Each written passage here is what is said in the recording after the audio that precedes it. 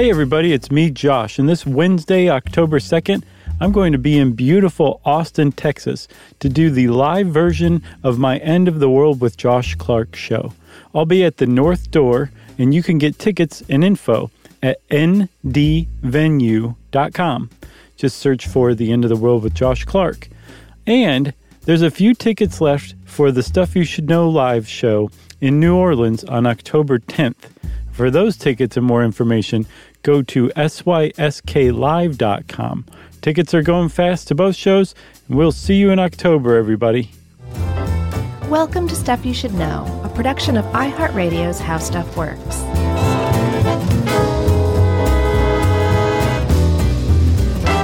Hey, and welcome to the podcast. I'm Josh Clark, and there's Charles W. Chuck Bryant, and there's Jerry over there. And, sand through the hourglass, these are the podcasts of our lives. I love that and that beginning so much that I just made an homage to it. Didn't even realize I loved it until it was coming out of my mouth. Really? And I was thinking, God, this is so good. You know, we live in a cancel culture. We might get canceled for that one. For what, the Days of Our Lives reference? Yeah. Just because it was so bad? Yeah. Oh, okay. Yeah. Yeah, we it's an odd time to be alive, isn't it? That's right. We're in the transition. But in true Stuff You Should Know fashion, we are doing an episode on sand after about, a month or so after an episode on sand dunes. Right. And this is technically not even necessarily the sand episode. It may be. We're going to put it together like it is, but there may come a time 50, 60 years down the road. Okay. When life extension has really kicked in and we're still doing this, where we're like, we got to do just sand now. Yeah, except by then the episode may be titled, What Was Sand? That's right, man. Because, boy, this episode is depressing. Yeah. And it could be titled Sand, Yet Another Way Humans Are Destroying Our Planet. Yeah. Oh, look, another ecological disaster added to the list. But we need hotels and fake islands. Yeah, the fake islands kind of got me the most. You know? Yeah, but we're spoiling this thing. Oh, sorry. So sand, there's a lot of it. So much so that way back in the day, Archimedes, one of our favorite people, used it in a thought experiment called the Sand Reckoner. And in the Sand Reckoner, he created this to start figuring out how to create numbers to express extraordinarily large values. Because that's what it's used for still. Yeah, just because there's so much of it. It depends. The world is divided into two types of people, Chuck.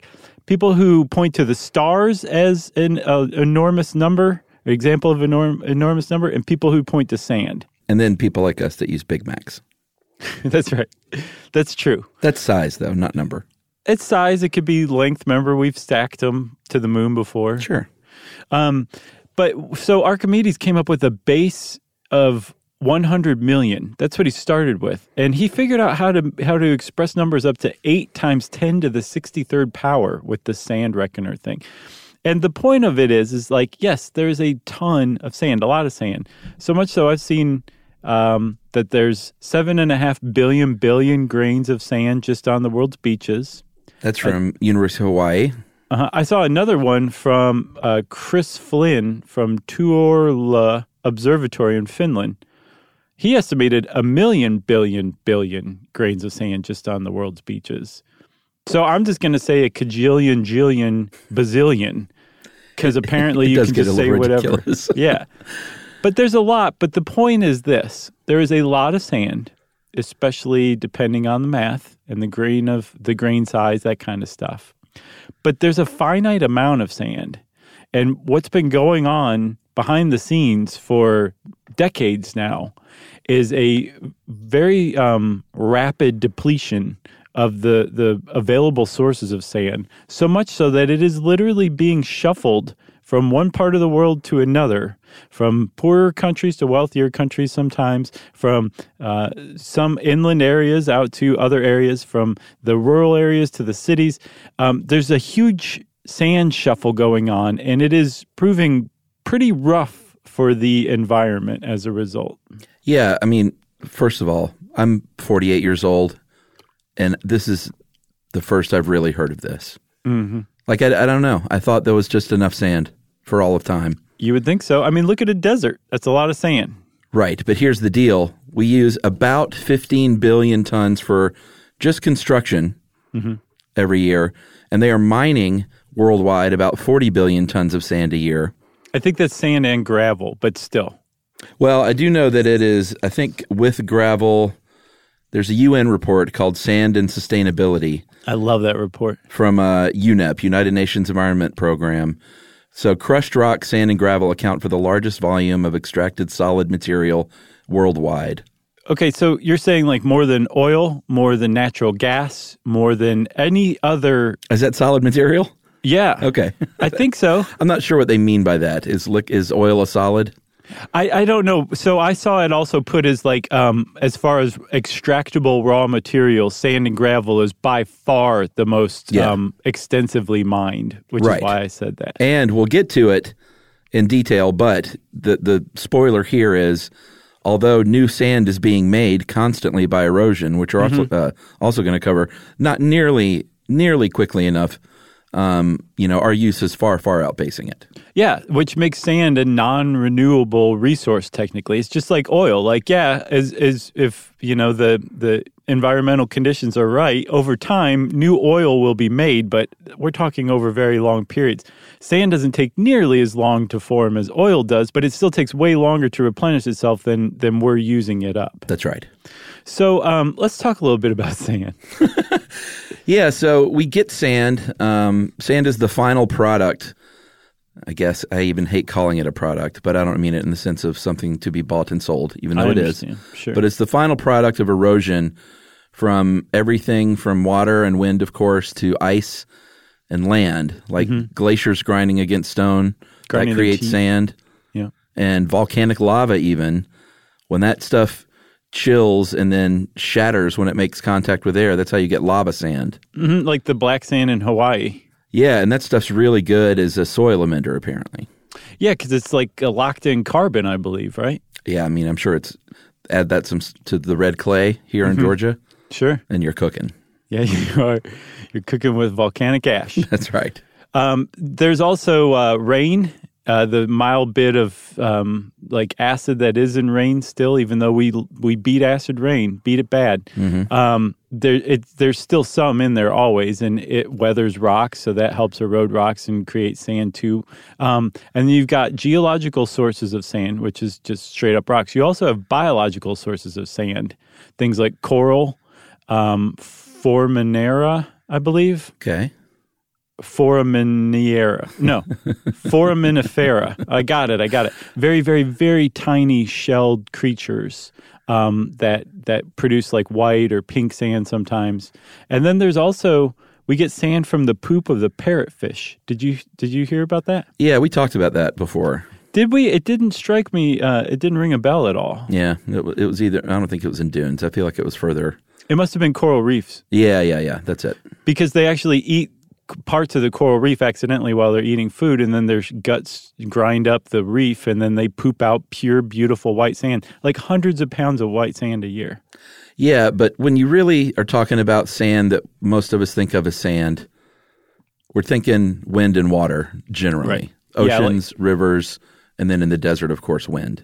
Right, and then the desert, we must have talked about this in sand dunes, that the deserts are just ancient beaches from old, like, seabeds and things like that, riverbeds sometimes.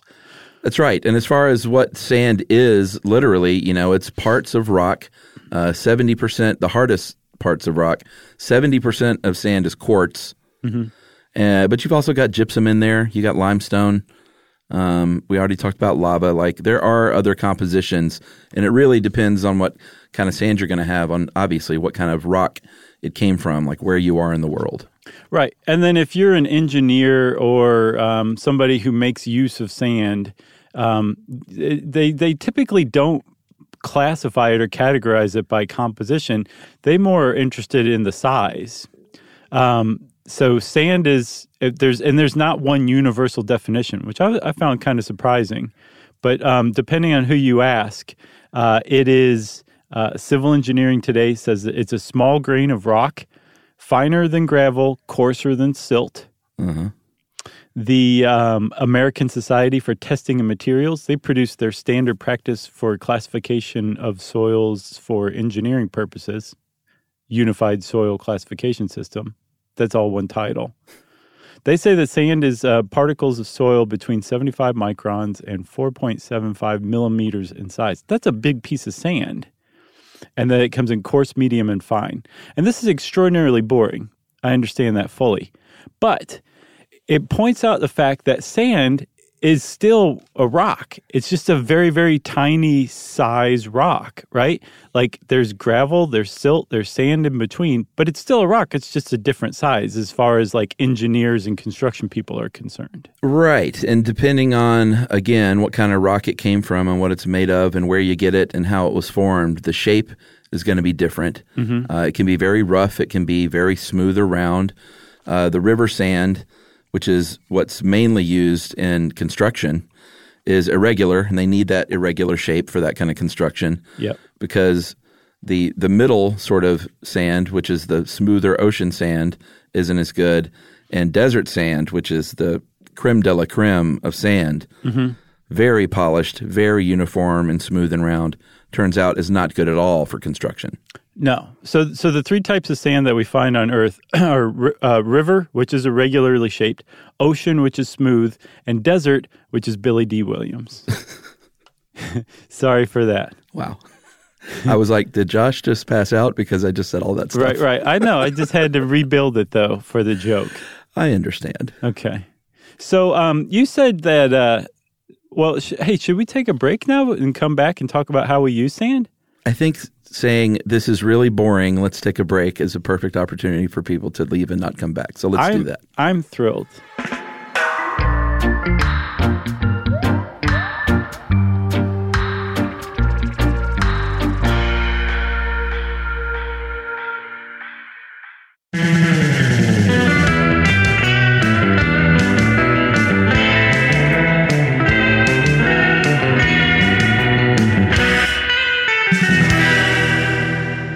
All right, Chuck, as we were saying, I'm thrilled by this because I know what we're building up to, the big payoff. You know? Sand did it in the parlor. Right, exactly. With the rope.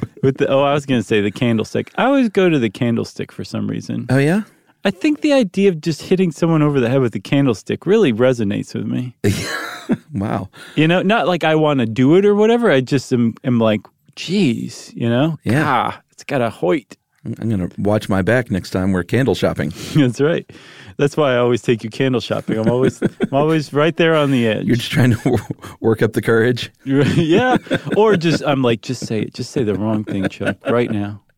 And then I always turn around and you go, oh, this one's pretty. Right.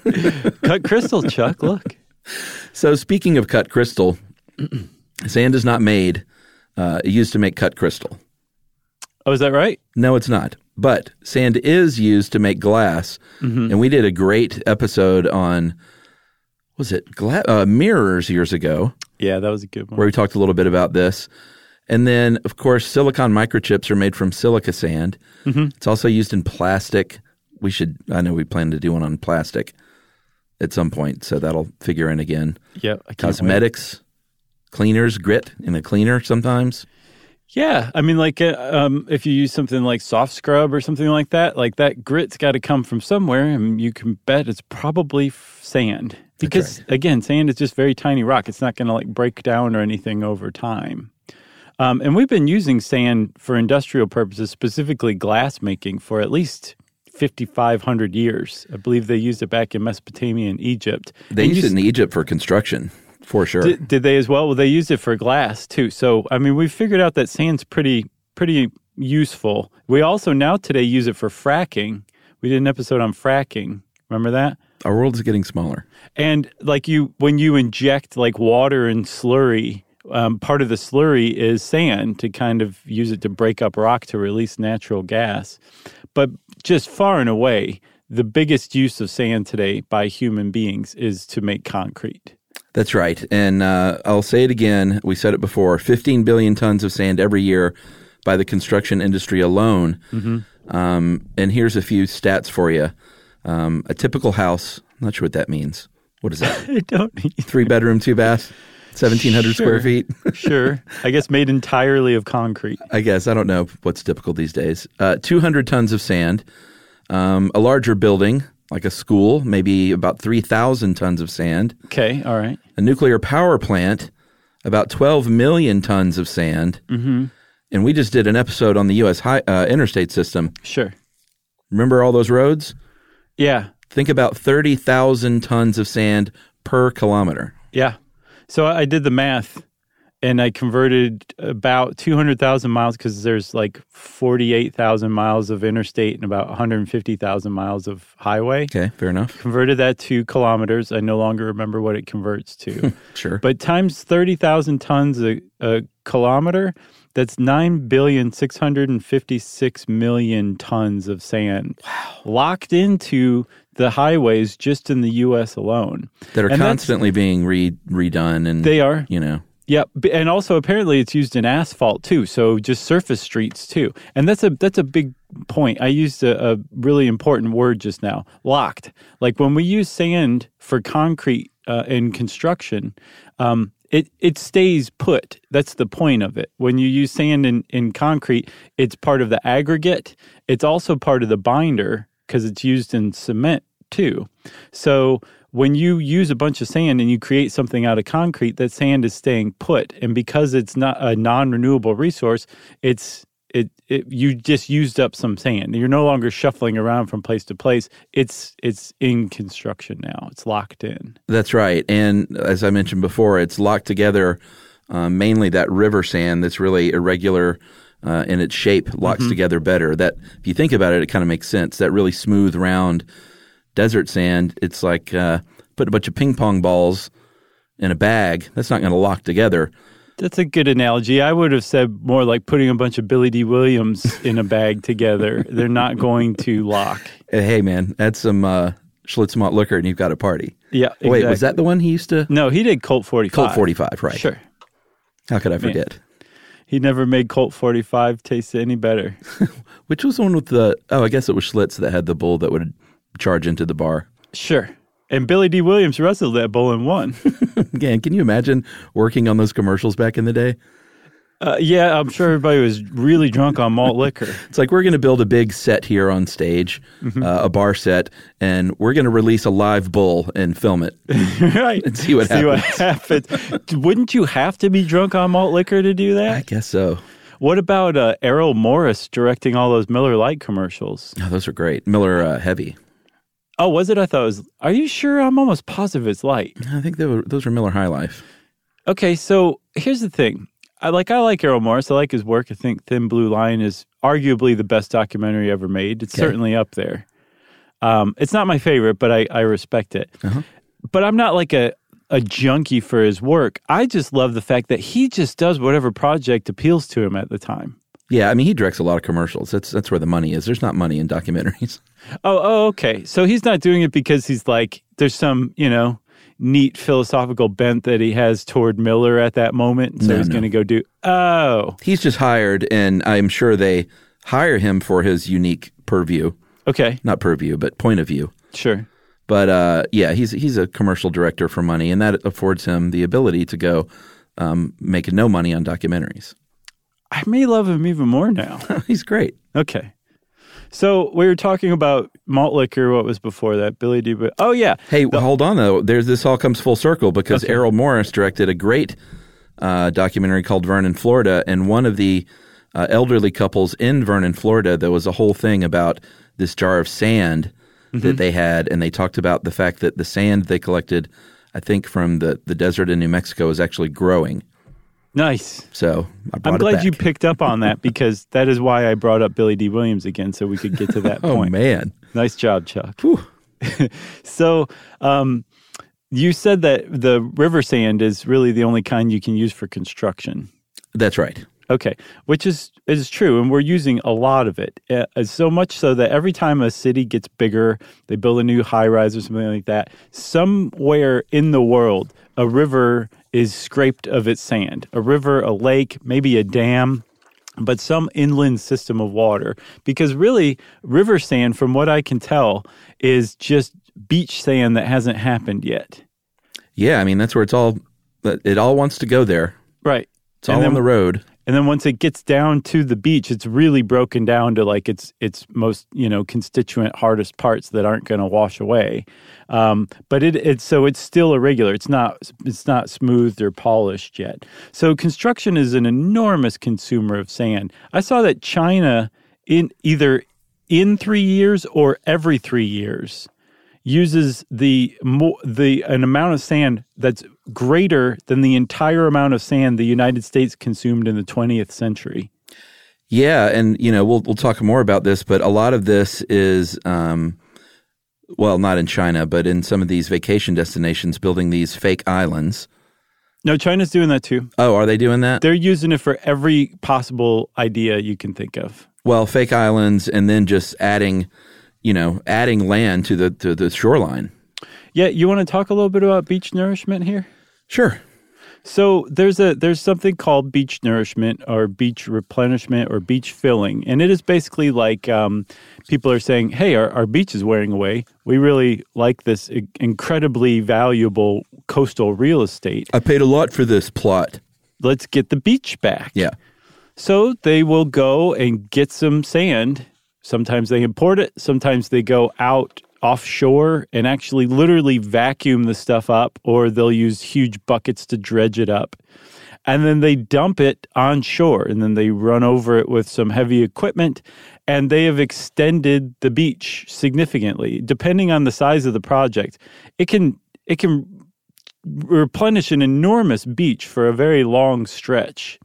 And that's beach nourishment. That's a huge use of sand right now, in addition to construction for river sand. But as far as like sea sand and coastal sand, beach nourishment is a big use of it. And then, like you were saying, building artificial islands is a huge use. Like islands that just were never there. It's not replenishing an island. It's, hey, let's build an island here where there really wasn't one. Yeah, and the irony there is there are islands that are disappearing because the sand is being taken away to build islands shaped like palm trees off the coast. Yeah, literally, that's what those islands... So, like, I think in Indonesia, at least 24 islands have literally vanished because they were mined for their sand. And it was moved over to, I guess, Dubai. Is that where it went? I think Dubai. Dubai or Singapore, one of the Singapore, two. They're both doing a lot of that. Yeah. Singapore, I think, has created about 50 square miles of land and grown by 20 to 25% as a country, like physically grown because of adding sand. Yeah. But it's just shuffling sand from one part of the globe to another. And, on the one hand, it's like, that's terrible. Like that sand was meant to be there in Indonesia. But Indonesia also has like 1,700 uninhabited islands that are just basically made up of sand.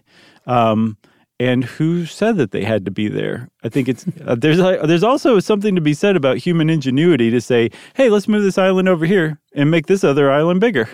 Yeah. Can we do it? Yeah, we can do it. It's neat. Watch. So as far as this nourishment goes, though, it's called a soft armoring technique as opposed to hard armoring like building a seawall. But here's the thing with beach nourishment is, I mean, it sounds great. Like, hey, the beach is eroding. Let's just add a bunch of sand and now the beach is back.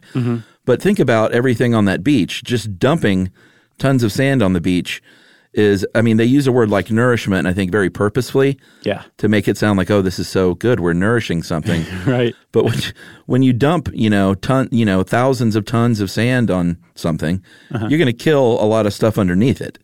Yes. So they're figuring out that beach nourishment in particular, if you're going to do it, it's preferable to building a seawall. They're saying, like, everyone agrees with that. And the reason why is because once you build a seawall, you're actually preventing erosion so that the beach can never replenish itself. Right. And you're not necessarily affecting your own beach. You're affecting beaches down the coast where your beach is being moved down to that beach. And now that beach is not being replenished because you built a seawall. So bringing in imported sand is preferable to building a seawall.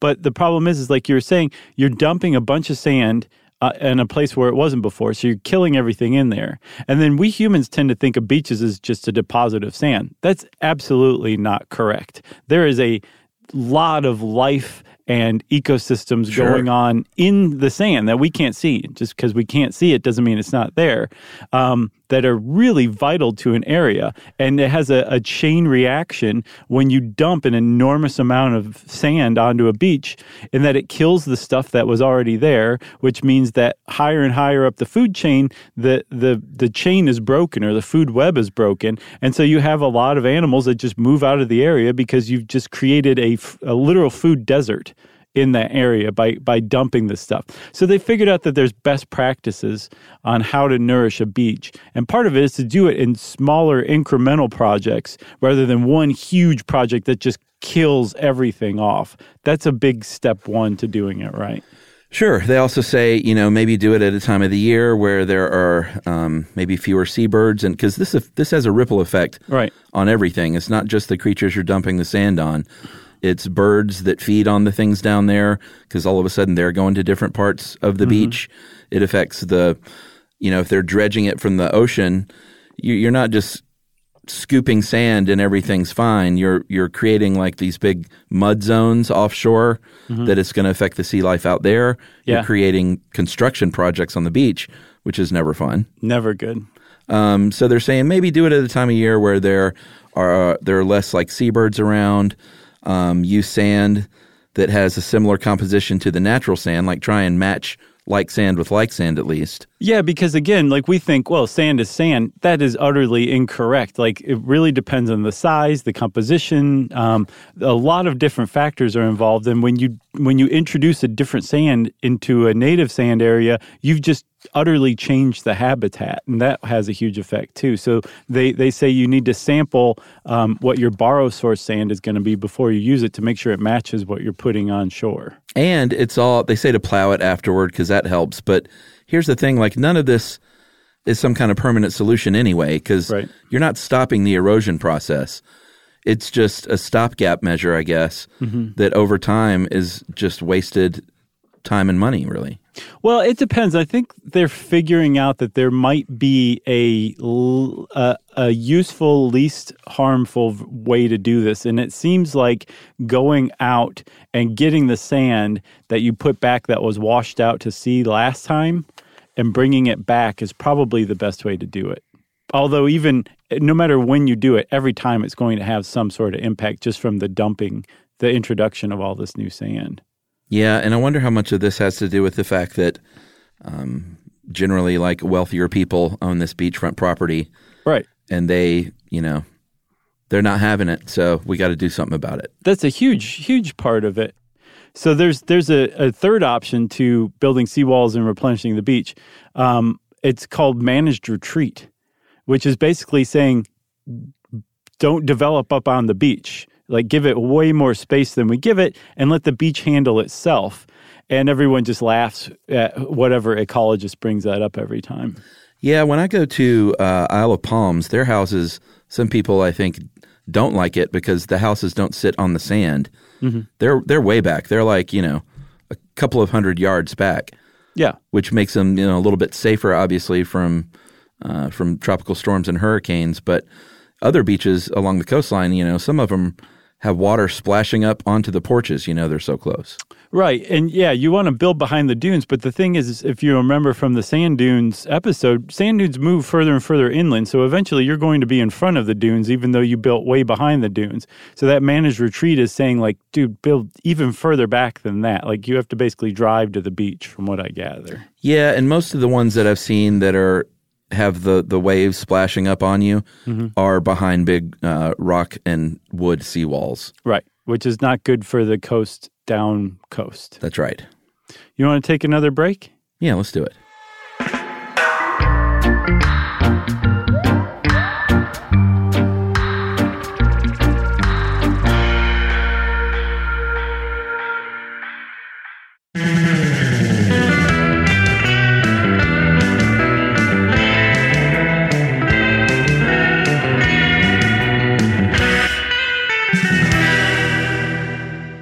So we talked about, Chuck, like when you go out and get sand and replenish your beach or nourish, your beach, you're actually going out and vacuuming it up. That's one form of what's called dredging.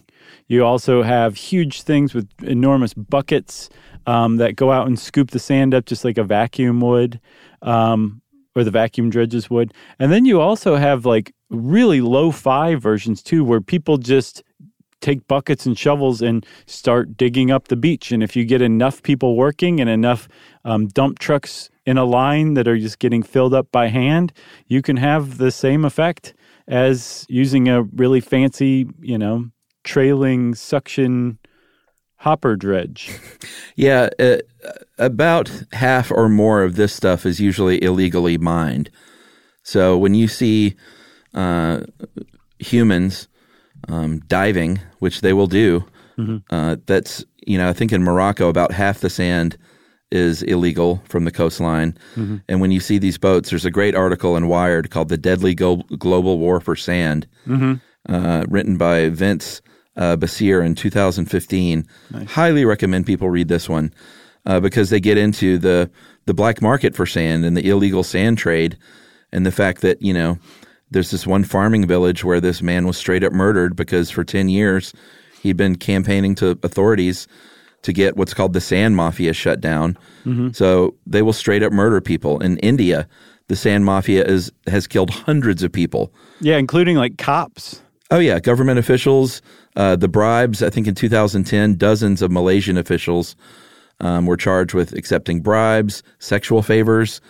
Even if you have a permit, I think in some of these places, Bali, for instance, 70% of sand mines have no permits. And even if you do have a legal permit, you're using bribes and kickbacks to dig deeper and wider. So there are at least a dozen countries where illegal smuggling is just perpetually going on. Right. Like sand. We're talking sand here. We didn't accidentally traipse into like heroin. We're talking about sand. Yeah. That's how much of a demand there is for it. And what's crazy is it's still relatively cheap. I saw as low as $10 a ton. Ed has in here up to, I think, has $20 to $40 a ton. And granted, sand is very, very heavy. So like a ton is something like a cubic yard, I believe. Yeah. But still, that's a lot of work and a lot of murder for something that you sell for $10 a ton. A lot of murder. But even at that price point, that's still something like a 700% increase in the price of that commodity since the 1970s. And the reason why it's been skyrocketing in value is because we're using so much of it and locking so much of it up in construction projects and using it also to create artificial islands. Yeah, this one article, though I think it was the Wired one that was talking about Morocco, they said, parts of Morocco now look like the surface of the moon, whereas years ago there were, sandy beaches, and now they're rocky. So the irony is they don't have any more beaches because they're taking all the sand to use to build hotels and fake islands to attract people to beaches. Right. So it's just basically a shuffling of sand around the globe in that sense. Yeah. But river sand, that's different. And no matter how you extract sand or where you extract it from, you are deeply impacting the local ecosystem. Like turning a beautiful beach in Morocco into the surface of the moon is going to have some negative effects. Same thing goes for river dredging as well. The biggest sand mine in the world is Poyang P-O-Y-N-G Lake, which is south of Shanghai, which is helping fuel Shanghai's enormous construction boom right now. And there's also sand mining basically everywhere there's a river, there's probably somebody mining it, including in the U.S. There's sand mines. There's one along the San Jacinto River. Is that how you say that? San Jacinto? Yeah. Yeah. Okay. I think so. And it's one of the problems, aside from just impacting the local wildlife, that the sand, this silt and sand, is part of like the ecosystem, is when you take out part of the riverbed, you expand that river's potential for flow. Oh, yeah. And they think that Hurricane Harvey in Houston was really exacerbated from this sand mining along the San Jacinto River that allowed way more flood and stormwater to flow through it way more quickly. Yeah, and here's the other thing is, we've talked about, besides the fact that we are, naturally sand isn't being produced nearly enough to account for what we're stealing and locking in, but 60% of the world's rivers are interrupted by dams. So even if it were in an ideal case, like producing enough sand to kind of be equal, it's not getting down to the mouth of the river where it all wants to eventually go. No, but I did see that one thing you can do is, if you're a sand mining company, you'd be very smart to make a contract with a dam operator and say, you need the sand out of your dam, right? I can get it out. Just let me take it for free. And you've solved two problems, right? But because we're consuming sand at about double the rate of production for river sand, about half of that sand you get out of a dam should be brought back up to the river and basically spread through the head of the river. Yeah. But they're not going to do that because they can sell it instead. But yeah, as Ed puts, our ecological disasters are creating problems for our other ecological disasters. Yeah, but going back to the ocean sand, which can be illegally mined from the ocean floor by people diving, they're also exploiting people and workers because there's I was trying to get a pay rate, and this one guy, 41 years old, dives 200 times a day. This is from that Wired article, and he makes $16 a day. And their families are all at work, and they're literally diving off of boats with buckets. Yeah. And then swimming back to the top, like John Steinbeck style, and putting sand in a boat. Right. With a bucket of sand, which is not exactly light. That's a really dangerous thing to do. Yeah. In India, where I think it's got the worst problems, they're trying to do stuff. But from what I've gathered, it's sort of a lot of it is for show. Like anytime someone new is elected or there's a new person in power, they make a big show about stopping the sand wars and the sand trade. Right. But it's a country of 1 billion people, and it has got hundreds or probably thousands of illegal operations going on. And you shut one down, another pops, 10 more pop up. Right. And it's so corrupt and violent that it's looking pretty grim as far as hey, let's really stop this from happening. Yeah. But also don't forget the fact that these mafia have proven that they will murder people, including government officials. So that's a really intractable problem, it seems like, over there. People in smaller villages are doing, they will block off roads with cars and stuff to stop, or with trees to stop the cars and trucks, but then they will get attacked. So it's really grim, and this is sand. Right, it is sand. So if you wanted to address this, you have to think of it in just the same way that you think of something like anytime there's a organized crime involved, you have to think of it just like you're dealing with, say, the flow of cocaine. Sure. Do you go after the farmers who produce the cocaine? Do you go after the cartels who are smuggling the cocaine? Or do you try to keep the end user from wanting it? Do you affect demand? And there's some proposals that seem to say, well, we're not going to be able to do anything about production. Let's try to see what we can do about demand.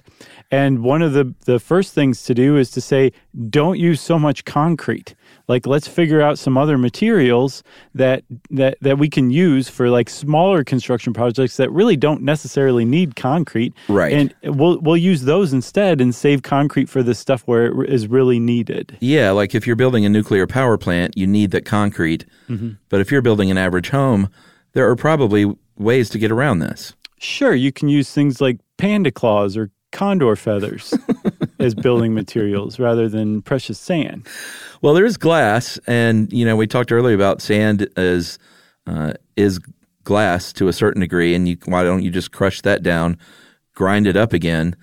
There is also artificial sand because sand is just rock. You can grind down rocks down to sand, but all of that stuff is. No one's going to do that because it's so expensive. For now, but that's the whole idea is to get these get these things in place, and the more scarce real sand becomes, then people, the cost might equal out and people might turn to artificial sand. Right, but the unfortunate thing is that implies that we need to keep waiting and just abide this kind of ecological disaster that is sand mining until sand becomes so scarce that artificial sand becomes a viable alternative, which sucks. Yeah, hopefully this falls under the umbrella of people who want to have best practices for the environment. Mm-hmm. This is on their radar now, along with like solar power and everything else. Yep. We need somebody to come along and figure out how to create artificial sand from gravel very easily. Although gravel extraction is not exactly environmental impact free. We need to figure out how to turn trash into vastly superior river sand. That would be great. Okay. Can someone get on that? Yeah. Can we divert one of our multiple ventriloquists who are apparently not doing anything useful in Chuck's opinion to figuring out how to convert trash into river sand? You know what? We didn't get one angry letter from a ventriloquist. I was surprised. As a matter of fact, you seem to have you enjoy wide support in your opinion of ventriloquists. You really do. Most people don't like them, apparently. Yeah. So, you got anything else about ventriloquists or sand? No, I don't think so. I think this is a good one to put on people's radar during, well, I guess this is sort of the tail end of summer beach season. But, when you're out there with the sand and you're just look around and think about it a little bit. I know that ocean sand isn't what they're using for construction, but next time you go to a lake or a river, just kind of keep this in the back of your head. Yeah, really let it depress your experience. And watch your back on vacation. In case Josh is nearby with a candlestick. Right. Well, I think that's it for sand for now. If you want to know more about sand and sand depletion, go check it out. There's a lot of ink that's been spilled over it. And since I said that, it's time for listener mail. That's right. Before listener mail, though, we want to do a couple of things. I know we had at the onset of this show, we probably had a little pre-roll for our upcoming shows, but we're just a couple of weeks out, by my math, from being in New Orleans and Orlando for live shows. Yep. So we'd love to just encourage people to go out there. We're going to be in Orlando at Plaza Live on October 9th and New Orleans the next night on October 10th. And I don't know if tickets are going to be around, so hopefully you can still get them at this point. Yes. I would skedaddle over to the internet and try to get your hands on some right now. And then our friends at COED, the Cooperative for Education, many years ago, they took us down, along with Jerry, to Guatemala. And we went on one of their tours, and it was great. Yes, it was. The Stuff You Should Know Guatemalan Adventure, parts 1 and 2. You can still go listen to those. And they want to encourage people to come out again for some tours. They've had Stuff You Should Know members? Army members, I guess. Yeah, Army members. Listeners go down for these tours because of us mentioning on the show, and it's really life-changing. They're still doing this kind of work down there. They're breaking the cycle of poverty in Guatemala through education, and they are still hosting people, just like they did us, on these week-long trips. It's a lot of fun. It's very eye-opening. It's very meaningful. Yeah. It's all these things put together. Mm-hmm. You're going to make some lifelong friends. I guarantee it. And we just can't encourage you enough to go on one of these tours. Yeah, COED really knows how to take care of their guests, too. Like, they really get across what they're doing, and they take you to the places that are being helped. But they also, it is a lot of fun as well, and they take you some very beautiful spots. Sure. It's all these great things wrapped up into one great opportunity. Coming up in November and February, you can learn more about these tours at cooperativeforeducation.org/tours. Nice, Chuck. Thanks. And now, finally, a listener mail. All right, lay it on us, Chuck. Because speaking of live shows, we just finished up our shows in Boston and Portland, Maine, and they were great. Mm-hmm. And this is from an attendee. Okay. I wanted to write in to tell you guys how much fun your live show in Portland was. I am from Connecticut, but my sister just started as a freshman at the University of New England in Biddeford, which is just south of Portland. Mm-hmm. I was already planning on coming up to visit her after her first week in school, and I was listening, heard you were coming to Portland, and it couldn't have been more perfect, timing-wise. Coming to one of your shows was a bucket list item for me, and it's cool that I got to explore a new place. Even though I myself was never big into, topic redacted, You guys always know how to make all of the topics so interesting and reach different audiences. Plus, it was really cool just to be around so many Stuff You Should Know fans. Even better, my wife, who is not even a listener, was a great sport, came to the show, was amazed to see how many people were there, and had a lot of fun. Although you hear it all the time, I want to say again, thank you. What you and the other podcasters out there do to cultivate learning and creativity for all ages and communities is awesome. And that is from Alex, and thank you, Boston and Portland, Maine. Great time on those shows. Yeah, that was an amazing time. And driving between Boston and Portland was really awesome, too. It was wonderful. Emily and my daughter came up, and we spent the weekend in Portland and went out to Kennebunkport and Cape Elizabeth and Peaks Island, and it is a pretty magical place there in the summertime. It really is. It's crazy. It was crazy wonderful. Nice. Yep. So thanks, everybody, for having us out, and we'll see you again soon. Well, if you want to get in touch with us, you can go on to Stuff You Should Know and follow us on our social stuff. And then you can also just send us a good old-fashioned email. Wrap it up, spank it on the bottom, and send it off to stuffpodcast@iheartradio.com. Stuff You Should Know is a production of iHeartRadio's How Stuff Works. For more podcasts from iHeartRadio, visit the iHeartRadio app, Apple Podcasts, or wherever you listen to your favorite shows.